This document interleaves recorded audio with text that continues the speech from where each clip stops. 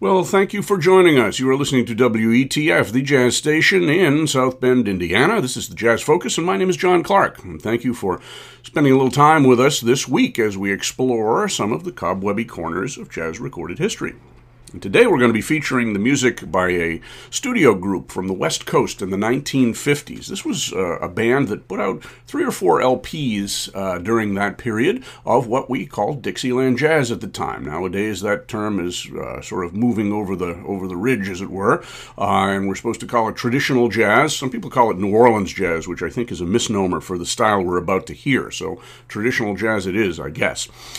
The musicians in this group were led by Matty Matlock, a very fine clarinet player and an outstanding arranger. He had been born in Kentucky in 1907 and came to New York in about 1930. He had been playing with a territory band called Jimmy Joy and his orchestra, a couple of other names for that band, and I believe he made his first recordings with that group as well.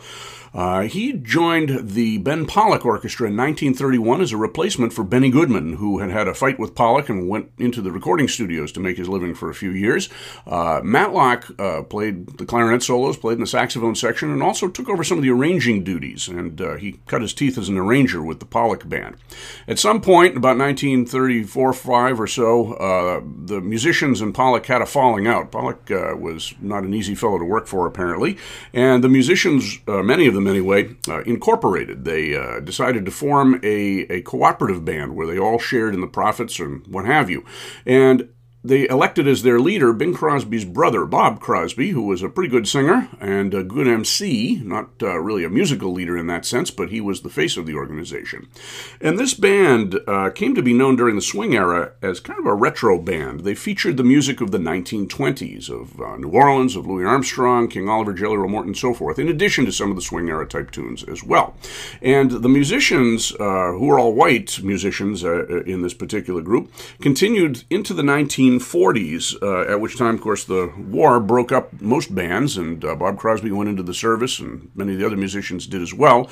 And the remaining ones stayed on the West Coast, and they started working for the movie studios, and also radio, doing jingles, things like that. And Matty Matlock, through his abilities as an arranger, had quite a bit of work out there, doing background music or transcriptions, occasionally playing with jazz groups in that style. He even did the music for the film and the radio show and television show, ultimately, Pete Kelly's Blues, and he had several series of recordings that he directed, including this one, which was by the Rampart Street Paraders.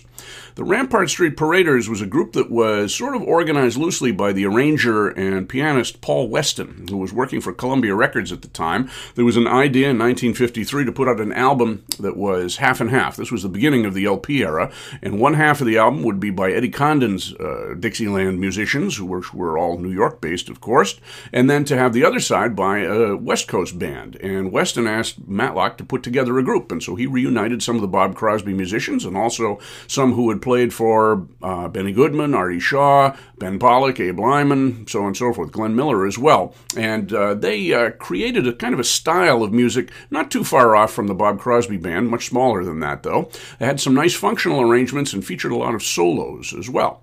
And so we're going to be hearing a little bit from that session, as well as some from the series of LPs. There were 3 or 4 LPs that came out after that were devoted to the Rampart Street Paraders, and they had some success in the 1950s on Columbia. Some of their albums were later re-released on the cheaper subsidiaries like Harmony.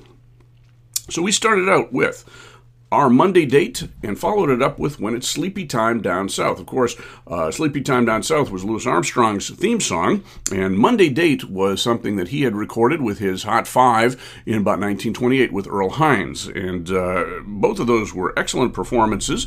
Monday Date featured the exceptional guitar playing of George Van Eps from the legendary Van Eps family. We'll talk about them a little bit later, but George Van Eps played a nice electric guitar solo there, and he was accompanied or surrounded by Clyde Hurley on trumpet. Clyde Hurley, of course, had made some superb recordings with Glenn Miller. Abe Lincoln on trombone. He had been active in the 1920s, but ended up on the West Coast fairly early, so he played mostly with West Coast bands. Matty Matlock on clarinet. Eddie Miller on tenor sax. He was another charter member of the Bob Crosby Band. He had come out of New Orleans in the 1920s. Stanley Reitzman Goodman on piano, George Van Epps, as I mentioned, on guitar, Phil Stevens on bass, and Nick Fatul on drums. Nick Fatul was a very busy West Coast drummer. He had played with Benny Goodman and many others as well.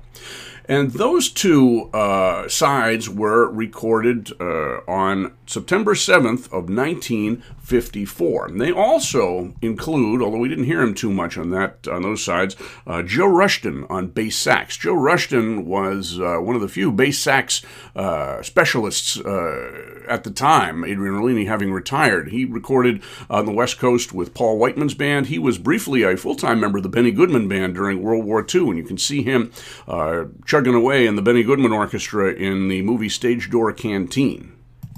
These were taken from an album called Dixieland Shuffle, released in about 1955 there. So we're going to move on now to a series of recordings made during the same period. All of these recordings were made between 1953 and 1957. The next tune we're going to hear is Squeeze Me, which was sort of a polite takeoff on a Harlem tune called The Boy in the Boat, which had some pretty dirty associations to it. Then we're going to hear Oh Baby, a standard tune was made famous by some of the Chicago bands in the late 1920s, followed by Sugar, a great pop tune of the 1920s, made famous initially anyway by Ethel Waters. Then we're going to finish up with a bit of a curiosity, Lady Be Good, the Gershwin tune, which will feature another performer, Randy Hall, on Tin Whistle. This was kind of a novelty. The Rampart Street Paraders backed up Randy Hall for a couple of numbers that I think came out on a compilation album that was issued by Columbia. So we'll tell you a little bit more about the dates on those coming up, but those are our tunes for this set. Squeeze Me, Oh Baby, Sugar, and Lady Be Good.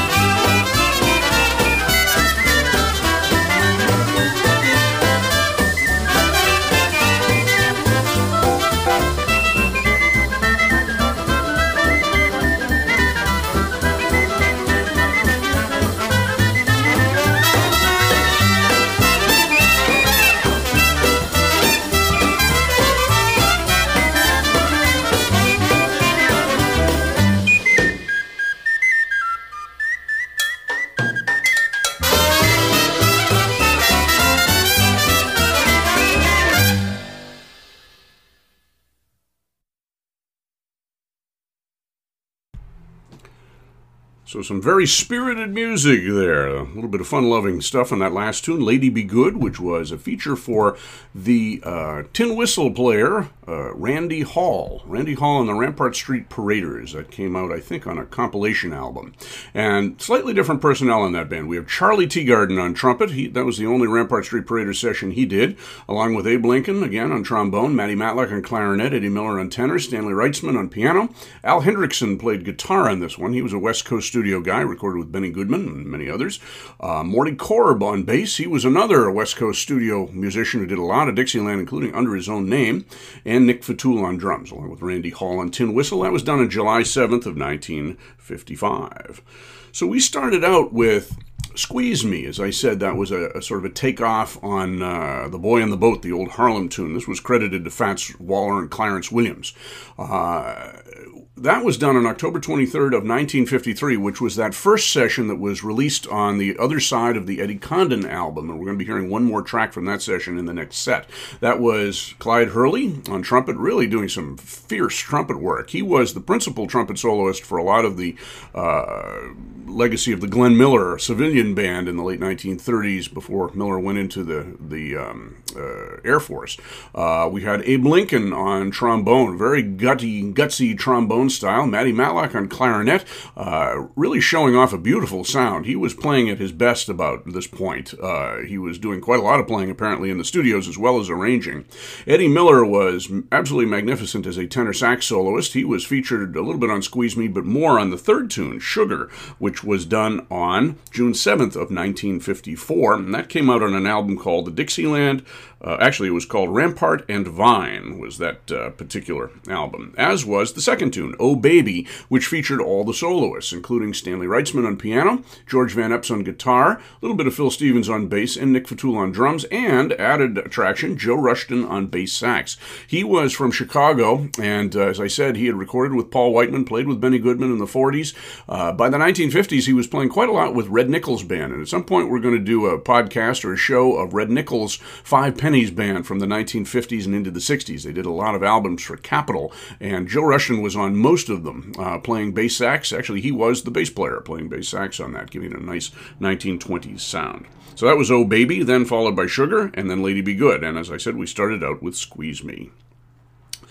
So now we're going to go to an album that was on the later side. I think this was the last official Rampart Street Paraders album. It was called Texas, USA. And of course, all the tunes were related to Texas and the Southwest and so forth, but all very jazzy nonetheless. It was the same personnel that we just mentioned, along with an addition on lead trumpet, I guess you'd have to say, I think he played the lead parts on here, was John Best, who was another excellent swing-era trumpet player. In fact, he and Hurley had played in the Glenn Miller section for quite a while. Best was also known as a soloist with Artie Shaw. He played with Benny Goodman, very, very good player. And later on, he played with a lot of the reunions of the Bob Crosby Band. So it is that band that I mentioned earlier, along with John Best, and we're going to hear, to begin with, the Dallas Blues, one of the first blues ever published by Hart Wand in about 1912. This is a good dance band swing arrangement of that from September 12th of 1957. Then after that, and also from the Texas USA album, from June 11th of 1957, we're going to hear the Johnny Mercer tune, I'm an Old Cowhand, which goes back to the middle 1930s. Jack Teagarden had a great recording of that. That features some very interesting Abe Lincoln trombone playing, along with some superior Clyde Hurley trumpet. Then we're going to go back to that first session from 1953, October 23rd of 1953, and hear the show from Connie's Hot Chocolates of 1929, What Did I Do to Be So Black and Blue? A good feature for Clyde Hurley again. And again, that comes from that jam session Coast to Coast album with Eddie Condon. Then we're going to finish up that set with another Texas USA tune from June 11th of 1957, San Antonio Shout, which was credited to Wingy Manone. It was actually a somewhat truncated version of a tune called There'll Come a Time. It was recorded by Frank Trumbauer and Bix Beiderbecke in 1928. So those are our tunes for this set. The Dallas Blues, I'm an Old Cowhand, Black and Blue, and San Antonio Shout.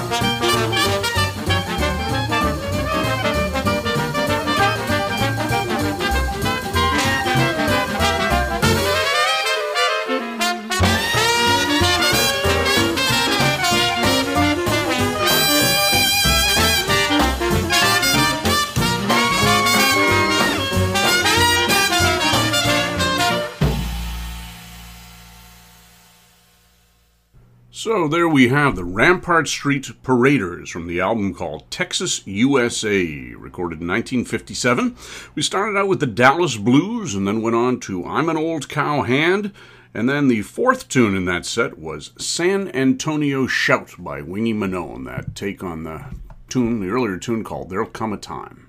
All featuring Clyde Hurley on the trumpet solos. John Best may have played the section parts in there.